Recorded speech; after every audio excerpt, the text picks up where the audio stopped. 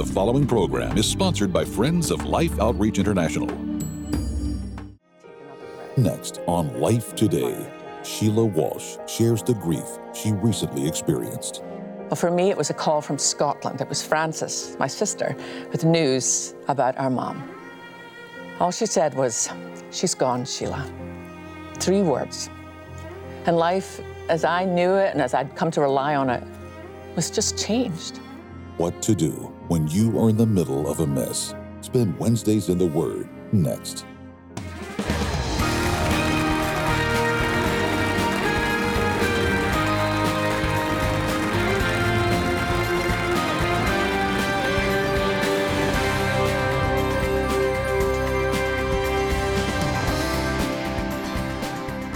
Hi, I'm Sheila Walsh. Welcome to Wednesdays in the Word.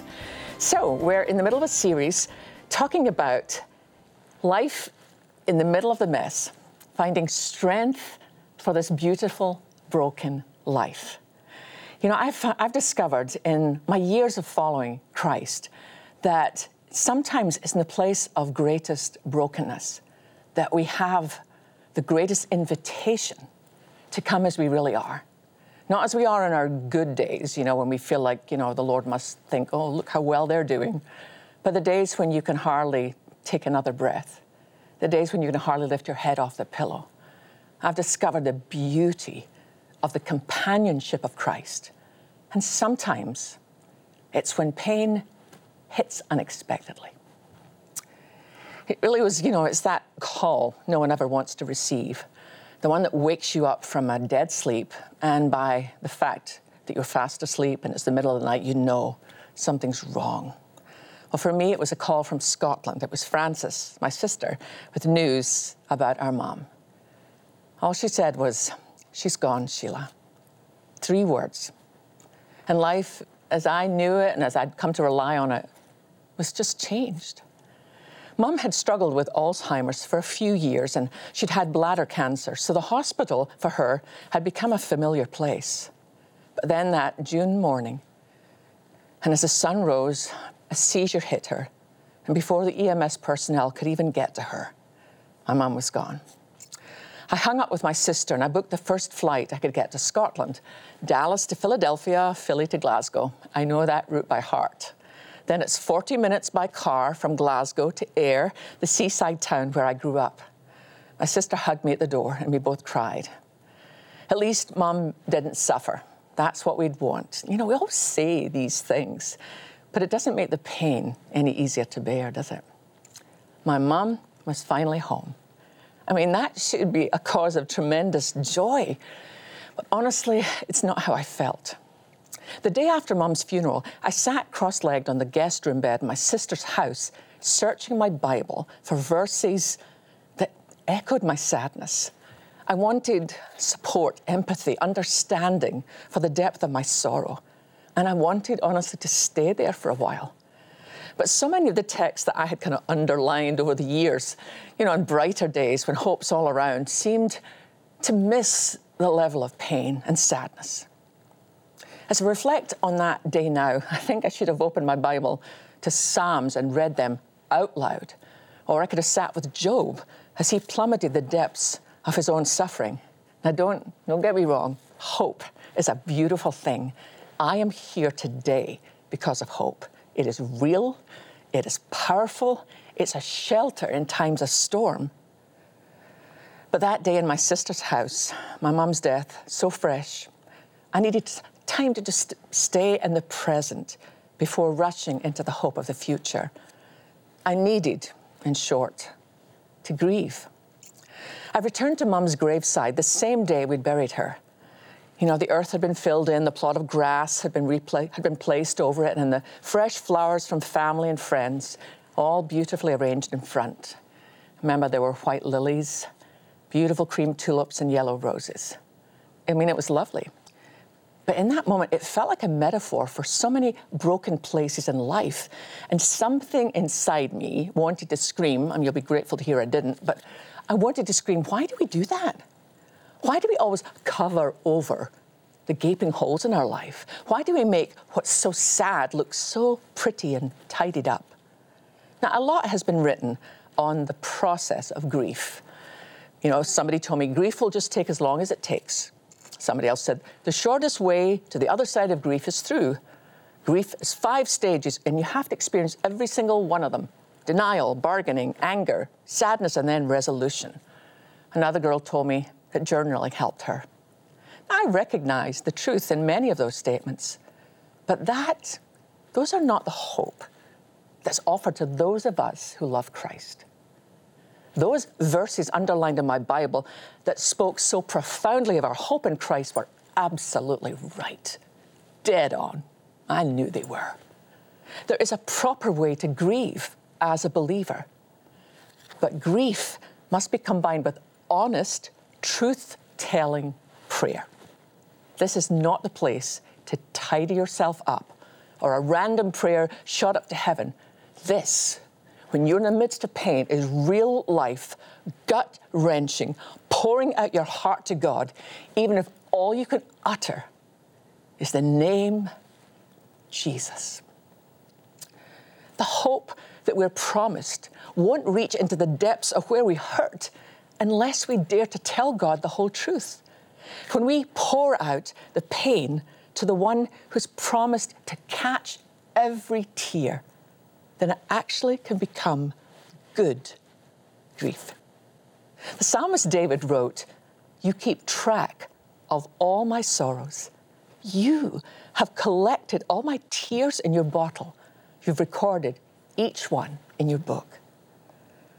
For some of my life, I didn't know how to embrace the hope that's ours in Christ because I didn't understand that I could pour out the whole ugly truth to him and he'd still love me.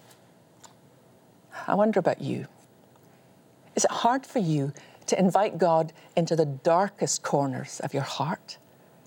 Too often, we build a fortress around our hearts, a wall high enough to hide behind, afraid if God saw who we really are, what we really think, what we're really feeling, then we'd be left alone, abandoned.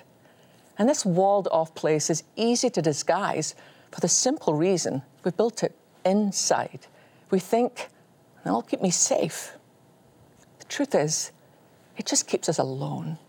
It keeps us from living in the beauty of so many glorious promises like this one found in Romans chapter 8, last 2 verses. And I am convinced that nothing can ever separate us from God's love, neither death nor life, neither angels nor demons, neither our fears for today nor our worries about tomorrow. Not even the powers of hell can separate us from God's love. No power in the sky above or in the earth below.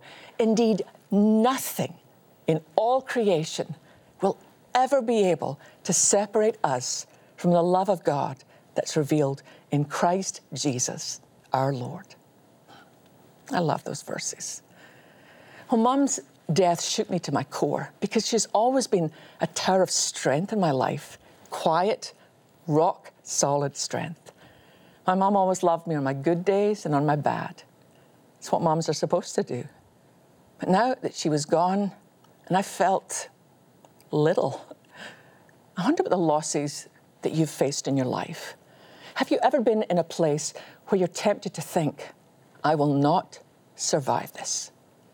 Well, right down through history, people have felt that way. They've taken a close look at the level of their brokenness, their pain, and determined there's just no hope. Do you remember the woman caught in adultery? We read her story in John chapter 8. She was dragged in front of the crowd, thrown in the dirt at the feet of Jesus, and all eyes were on her shame. The sin, the self-loathing she must have felt, the judgment of the crowd, the embarrassment, the pain. But she wasn't alone in her mess, for there stood the Messiah. There's no greater place to be thrown than at the feet of Jesus. See, the religious crowd thought they had Christ trapped. If he judged her, the crowd would turn on him. But if he let her go, he was ignoring the law of Moses. Can you imagine the tension in the air? What will Jesus do? The Pharisees cried out that the law of Moses said she should be stoned. Silence. And then Christ spoke. All right, but let the one who has never sinned throw the first stone.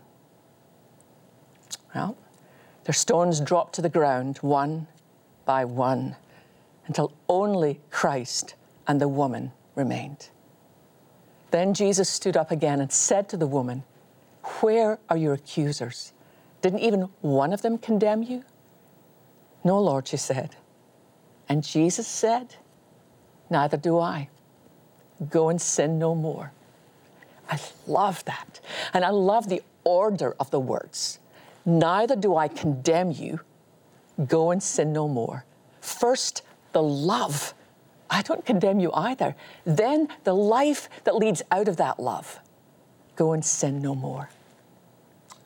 Perhaps your grief has nothing to do with the loss of a loved one, but rather the loss of who you thought you were. As Romans 8 verse 1 declares, there is no condemnation for those who are in Christ. For those of us in Christ, there is no hopelessness. There is no ultimate brokenness.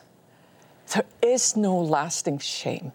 That sinking sense that we are the problem, that we are the cause of our mess. Or still worse, the belief that we're supposed to be the ones to somehow get it together and fix ourselves. Those things went with Jesus to the cross, and those things did not rise again. In Christ, our legacy isn't shame, but joy. The psalmist David wrote that those who look to Jesus for help will be radiant with joy. No shadow of shame will darken their faces. Some of the greatest gains I've made in my understanding of this ability of Jesus to replace shame with joy, to literally save us from ourselves and our pain, came through my friend Nicky Gumbel, vicar of London's Holy Trinity Church. It was Nicky who helped me see that salvation isn't a one-time affair, a single point in time when I made a decision of surrender to Christ and then I'm just left on my own. Salvation, Nicky says, carries with it three tenses. Here they are. We've been saved from the penalty of sin. We are being saved from the power of sin. And one day we will be saved from the very presence of sin. I needed this understanding, and I wonder if you do too. I needed to know that right there in the middle of the mess, I can call out to Christ in open, honest prayer, holding nothing back, and be saved. If you're in a place of fresh grief, be gentle with yourself. Don't allow yourself or others to hurry you through the process. Jesus is not in a hurry. You know, and I spent a month in a psych hospital some time ago, long time ago now. The very first night there, I wrote this in a journal. I never knew you lived so close to the floor. But every time I'm bowed down, crushed by this weight of grief, I feel your hand on my head, your breath on my cheek, your tears on my neck. You never tell me, Lord, to pull myself together, to stop the flow of many years. You simply stay by my side for as long as it takes, so close to the floor. One of the most powerful stories in Scripture that illustrates God's provision of hope in a dark place is about a father and a son, a scene introduced all the way back in the book of Genesis. That's where we find Abram and Isaac and an altar. The story is found in Genesis 22 and says this: sometime later, God tested Abram's faith. Abram, God called. Yes, he replied, here I am. Take your son, your only son, yes, Isaac, whom you love so much, and go to the land of Moriah. Go and sacrifice him as a burnt offering on one of the mountains which I will show you. The next morning, Abram got up early. He saddled his donkey and took two of his servants with him, along with his son Isaac. Then he chopped wood for a fire for a burnt offering and set out for the place God had told him about. On the third day of their journey, Abram looked up and saw the place in the distance. "Stay here with the donkey," Abram told the servants. "The boy and I will travel a little further. We will worship there, and then we will come right back." So Abram placed the wood for the burnt offering on Isaac's shoulders, while he himself carried the fire and knife. As the two of them walked on together, Isaac turned to Abram and he said, "Father?" "Yes, my son," Abram replied. "Well, we have the fire and the wood," the boy said, "but where is the sheep for the burnt offering?" "God will provide a sheep for the burnt offering, my son," Abram answered, and they both walked on together. When they arrived at the place where God had told him to go, Abram built an altar and arranged the wood on it. Then he tied his son Isaac and laid him on the altar on top of the wood. And Abram picked up the knife to kill his son as a sacrifice. And at that moment, the angel of the Lord called to him from heaven, "Abram, Abram." "Yes," Abram replied, "here I am." "Don't lay a hand on the boy," the angel said. "Do not harm him. Don't hurt him in any way. For now I know you truly fear God. You've not withheld from me even your son, your only son." Then Abram looked up and saw a ram caught by its thorns in a thicket. So he took the ram and sacrificed it as a burnt offering in place of his son. Abram named the place Yahweh Yireh, which means the Lord will provide. I can't imagine how hard that must have been for Abram. But what I find so fascinating is what Abram said to the servants. He said to the servants, "The boy and I will go up to worship, and we will be back." You see, by that point, God had such a track record with Abram that he knew, even if I have to stick this dagger in my son, God has promised that through this boy, that my offspring will be greater than the stars. So Abram believed, even if I have to stab him, God can bring him back to life like that. It's interesting that that ram caught in the thicket was pointing to someone else who would step into our place. The Lamb of God, the perfect, sinless Lamb of God, would walk up that same hill, but would not get to walk back down again. When Christ hung on the cross and took our place, he was setting us free from the penalty of sin. But it doesn't mean that the pain of life disappears. But that's where we find our hope. See, up until that point, Abram's hopes were placed in a boy. But really he realized, no, my hope is in the God who keeps every promise he made. If you find yourself in a place where you're grieving losses and you find yourself wondering, is there any comfort in this world? Just remember that God catches your tears. He waits with you in the midst of what is not working. In the waiting rooms of life, Christ is with you. And because of what Jesus did, you and I get to live with fresh hope. One of the things I love so much about everything we do here at Life Today and at Life Outreach International is that when I was a little girl, I remember thinking, Lord, I want my life to make a difference. I want to find out where in the world people are hurting, and then I want to go there in your name and let them know there's hope. And now I get to do it. Would you watch this with me? They say the shortest distance between 2 points is a straight line, but there are no straight lines on the mission field. Instead, you will find some of the most challenging roads on Earth.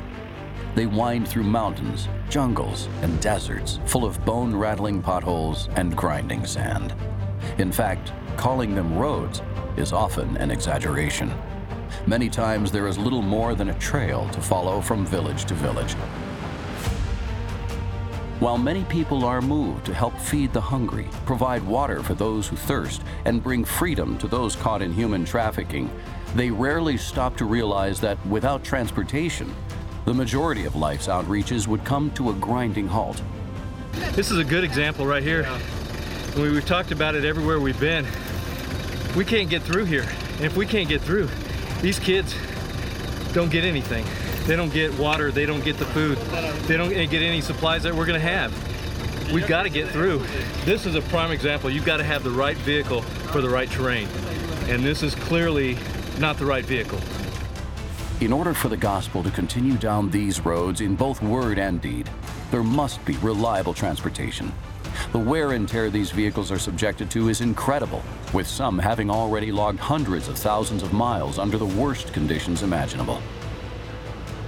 Maintaining these vehicles is no longer a viable option. They must be replaced, and soon, if the outreaches of life are to continue to reach out across the world to those for whom Jesus died. Our mission is to reach every person with the gospel of Christ and to rescue every child from the evils of human trafficking. Our big truck is 14 years old now and on its last legs. We are in need of a new truck to keep our children as safe as possible. So it comes down to this. While some people only see trucks and other forms of transportation, others see the feet of the gospel, by which thousands across the world are coming to know Jesus and his love. The real question is, what do you see? The scripture says, how beautiful are the feet of those who preach the gospel of peace. I think there's something so interesting about the idea of a need, someone who can provide for that need, but then this kind of gap in the middle. It's something I hadn't even thought about until I got to take some trips by myself. I mean, I've been on all those roads. I've been with Zoe, and I've watched as we've gone way up high into the mountains in Southeast Asia to tiny little villages where children who've never heard the word trafficker, who know nothing about it, will suddenly be, some guy will arrive at the edge of the village and maybe he has candy or he has a little puppy, and he'll ask 2 or 3 of these sweet, darling children, come over and see what I've got. And then before their parents even realize anything is happening, the children are gone and they never see them again. I went with our team into this little village and I watched them out of this old rickety truck set up this amazing equipment and educate these children, teach them what to do when something like that happens. I've been in Africa where we're going over the worst roads possible. And some days I thought, we're not going to make it. It's taken us hours sometimes. Once we went down a hill and landed in so much mud and water that we all had to get out into the mud and water to lighten the load of the truck just to get through. But I've also seen what it was like 2 hours later when we made it to that village. And these children had been standing in line waiting for us. See, we love to do mission feeding. We love to drill water wells. We love to rescue children from the hands of evil, but we need to be able to get to them. So our goal, and it's doable, we can do this. We need 71 new vehicles. Some are trucks, some are motorcycles, depending on how hard it is to get into the area. So our goal is 1.12 million for this year. Now, that might sound a lot, but we can all do something. Perhaps you could give $40 or $80 or $120. Some of you perhaps can give $1,000. Now, for any gift at all that you send, we'll send this beautiful, Sweetest Name classic hymn CD and booklet. If you're able to give $120, then we have this really beautiful, super giant print reference Bible. And if you're able to give $1,000, then of course we have this lovely bronze. But the thing is, there's such a need, and it's right now. I mean, I know that 1 or 2 of the places I went, I know the vehicles will not survive the rest of the year. And we have, see, you guys are amazing. You help us so much, but we need to be able to get that help to the place where it's needed. 71 vehicles, you and I, together, we can do this. Would you go to your phone? Would you make a call? Would you give the best gift that you can possibly give and get the good news to those who are dying to hear it? It's a missionary's nightmare, having life-saving relief supplies in your hand and no way to get it to those who are suffering. Some of the vehicles so vital to our outreaches are completely worn out and must be replaced. And in some critical areas, no transportation is available at all. Life's mission partners have immediate and urgent needs to transport life-saving supplies to children and families in remote locations. An additional $1.1 million is needed to purchase 71 vehicles, large and small. Your gift of $40, $80, $120, or $1,000 will help purchase these vehicles and provide life-saving food, clean water, medicine, and the good news of Jesus to people in need. With your gift of any amount, be sure to request The Sweetest Name Classic Hymns CD with a booklet containing the history behind the hymns for all 12 songs. With your gift of $120 or more, please request the NIV Supergiant Print Reference Bible, ideal for anyone looking for a Bible that's gentle on the eyes. Finally, please prayerfully consider a gift of $1,000 or more to help transport life, and you may request our beautiful Determined Eagle bronze sculpture. Please call, write, or make your gift online.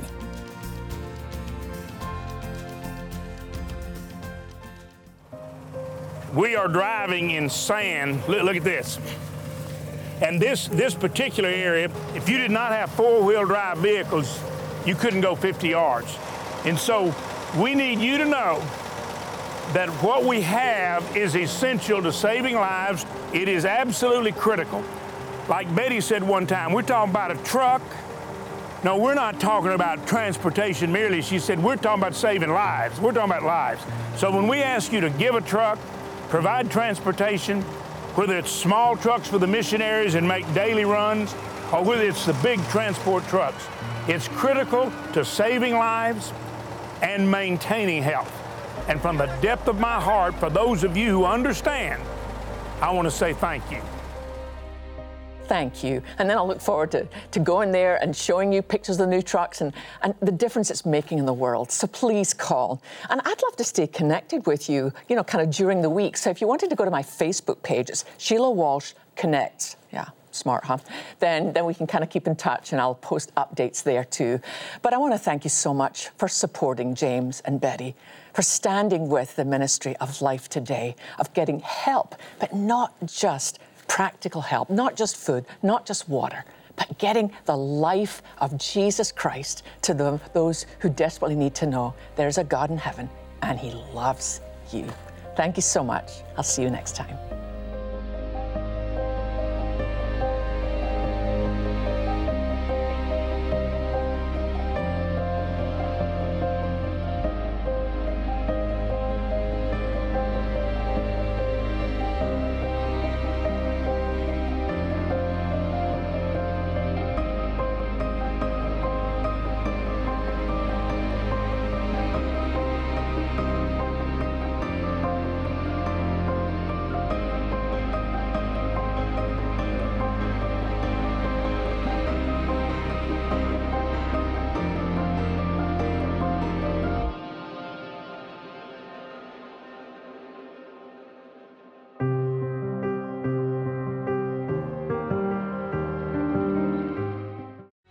On August 17, 2016, Dan Hall fainted in his hotel room, striking his head on a doorknob and slamming into a wall. Next week, Life Today is made possible by the supporters of Life Outreach International. Your gift will be used exclusively for the exempt purposes of life. The ministry features specific outreaches as examples of the programs it supports and conducts. Gifts are considered to be without restriction as to use unless explicitly stipulated by the donor. The ministry is a member of the ECFA.